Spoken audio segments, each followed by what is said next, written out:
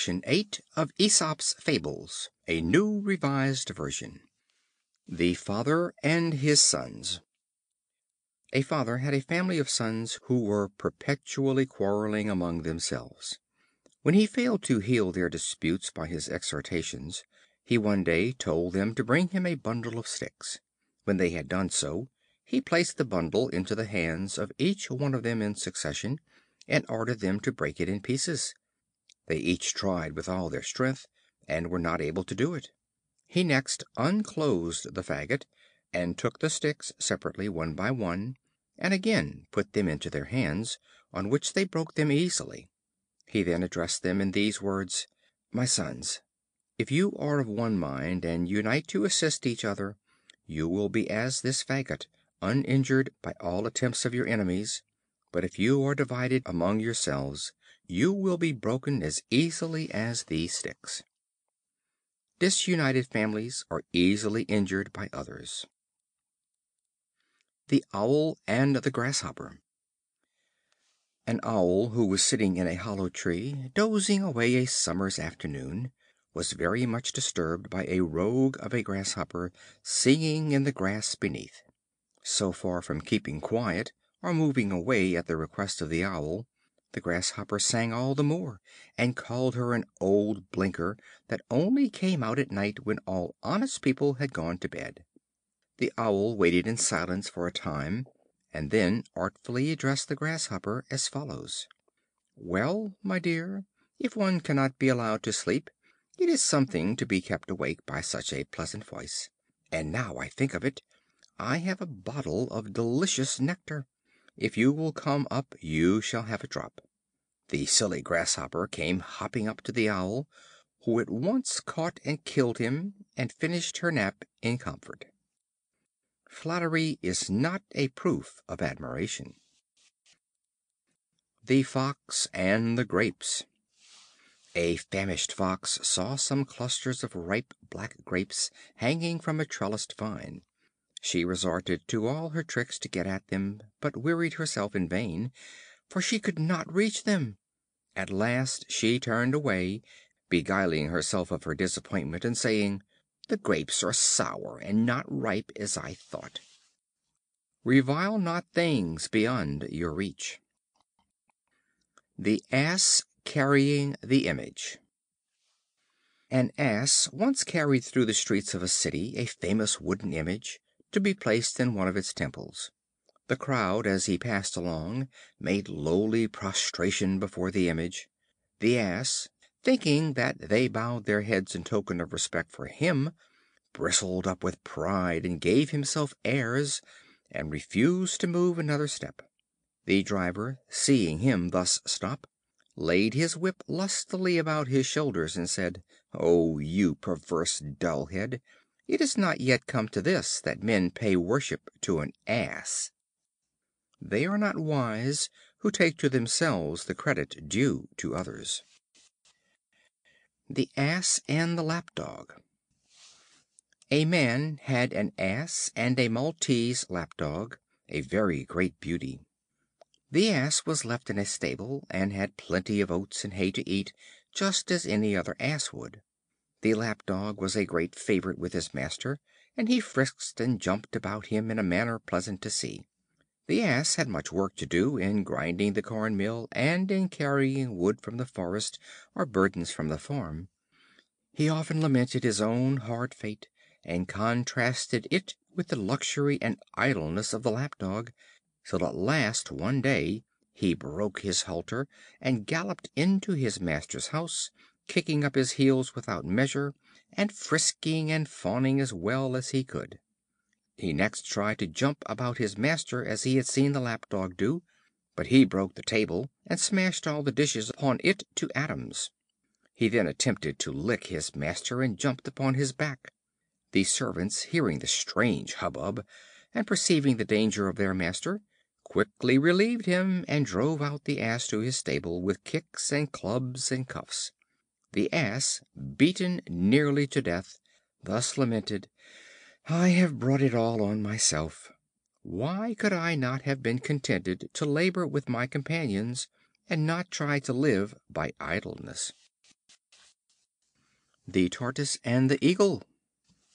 A Tortoise, lazily basking in the sun, complained to the sea birds of her hard fate, that no one would teach her to fly.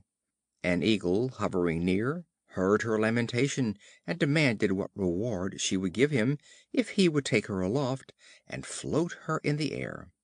"I will give you," she said, "all the riches of the Red Sea." "I will teach you to fly, then," said the Eagle, and taking her up in his talons, he carried her almost to the clouds, when, suddenly letting her go, she fell on a lofty mountain and dashed her shell to pieces. The Tortoise exclaimed in the moment of death, "I have deserved my present fate, for what had I to do with wings and clouds, who can with difficulty move about on the earth?" If men had all they wished, they would be often ruined. The Porcupine and the Snakes. A Porcupine, wanting to shelter himself, desired a nest of Snakes to give him admittance into their cave. They were prevailed upon, and let him in accordingly, but were so annoyed with his sharp prickly quills that they soon repented of their easy compliance, and entreated the Porcupine to withdraw and leave them their hold to themselves. "No," says he, "let them quit the place that don't like it. For my part, I am well enough satisfied as I am." Hospitality is a virtue, but should be wisely exercised. We may, by thoughtlessness, entertain foes instead of friends. The Fox who had lost his tail. A Fox, caught in a trap, escaped with the loss of his brush. Henceforth, feeling his life a burden from the shame and ridicule to which he was exposed, he schemed to bring all the other Foxes into a like condition with himself. He publicly advised them to cut off their tails, saying that they would not only look much better without them, but that they would be rid of the weight of the brush. One of them said, "If you had not yourself lost your tail, my friend, you would not thus counsel us." Advice prompted by selfishness should not be heeded. The Old Lion. A Lion, worn out with years, lay on the ground at the point of death. A Boar rushed upon him, and avenged with a stroke of his tusks a long remembered injury. Shortly afterwards the Bull, with his horns, gored him as if he were an enemy. When the Ass saw that the huge beast could be assailed with impunity, he let drive at his forehead with his heels. The Ass and the Wolf. An Ass, feeding in a meadow, saw a Wolf approaching to seize him, and immediately pretended to be lame. The Wolf, coming up, inquired the cause of his lameness. The Ass said that he had a thorn in his foot, and requested the Wolf to pull it out. The Wolf consenting, the Ass, with his heels, kicked his teeth into his mouth, and galloped away. The Wolf said, "I am rightly served, for why did I attempt the art of healing when my father only taught me the trade of a butcher?" Every one to his trade. The Horse and the Groom. A Groom used to spend whole days in currycombing and rubbing down his horse, but at the same time stole his oats and sold them for his own profit. "Alas," said the Horse, "if you really wish me to be in good condition, you should groom me less and feed me more." If you wish to do a service, do it right. The Ass and his Shadow. A Traveler hired an Ass to convey him to a distant place. The day being intensely hot, and the sun shining in its strength, the Traveler stopped to rest, and sought shelter from the heat under the shadow of the Ass. As this afforded only protection for one, and as the Traveler and the owner of the Ass both claimed it, a violent dispute arose between them as to which of them had the right to it. The owner maintained that he had let the Ass only, and not his shadow. The Traveler asserted that he had, with the hire of the Ass, hired his shadow also. The quarrel proceeded from words to blows, and while the men fought, The Ass galloped off. By quarreling about the shadow, we often lose the substance. The Horse and the Loaded Ass. An idle Horse and an Ass laboring under a heavy burden were traveling the road together. The Ass, ready to faint under his heavy load, entreated the Horse to assist him and lighten his burden by taking some of it upon his back. The Horse was ill natured and refused to do it, upon which the poor Ass tumbled down in the midst of the highway and expired. The Countryman then took the whole burden and laid it upon the Horse, together with the skin of the dead Ass. Laziness often prepares a burden for its own back. The Mules and the Robbers. Two Mules laden with packs were trudging along. One carried panniers filled with money, the other sacks of grain. The Mule carrying the treasure walked with head erect, and tossed up and down the bells fastened to his neck. His companion followed with quiet and easy step. All of a sudden robbers rushed from their hiding places upon them, and in the scuffle with their owners wounded the Mule carrying the treasure, which they greedily seized upon, while they took no notice of the grain. The Mule which had been wounded bewailed his misfortunes. The other replied, "I am glad that I was thought so little of, for I have lost nothing, nor am I hurt with any wound." The conspicuous run the greatest risk. The Lion and the Three Bulls. Three Bulls for a long time pastured together. A Lion lay in ambush in the hope of making them his prey, but was afraid to attack them while they kept together.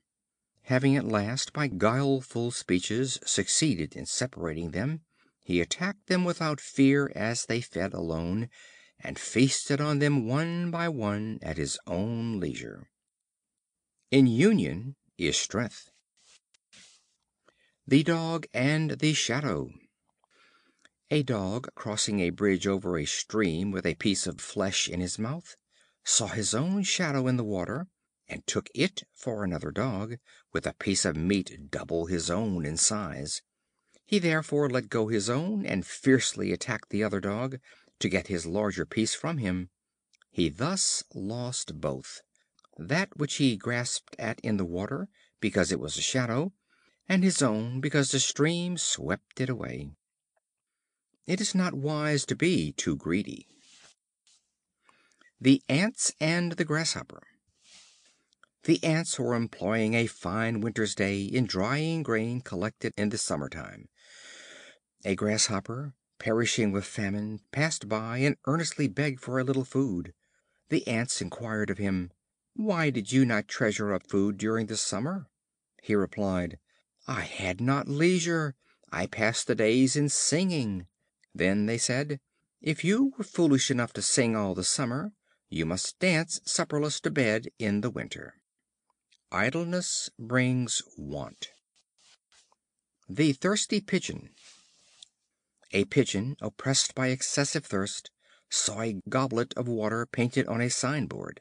Not supposing it to be only a picture, she flew toward it with a loud whir, and unwittingly dashed against the signboard and jarred herself terribly. Having broken her wings by the blow, she fell to the ground and was caught by one of the bystanders.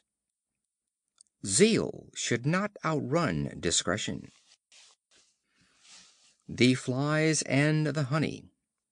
A jar of honey having been upset in a housekeeper's room, a number of Flies were attracted by its sweetness, and placing their feet in it, ate greedily.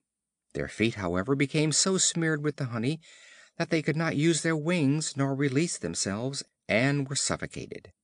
Just as they were expiring, they exclaimed, "Oh, foolish creatures that we are! For the sake of a little pleasure, we have destroyed ourselves." The Great and the Little Fishes. A Fisherman was drawing up a net which he had cast into the sea, full of all sorts of fish. The little fish escaped through the meshes of the net, and got back into the deep, but the great fish were all caught and hauled into the ship. Our insignificance is often the cause of our safety. Section 9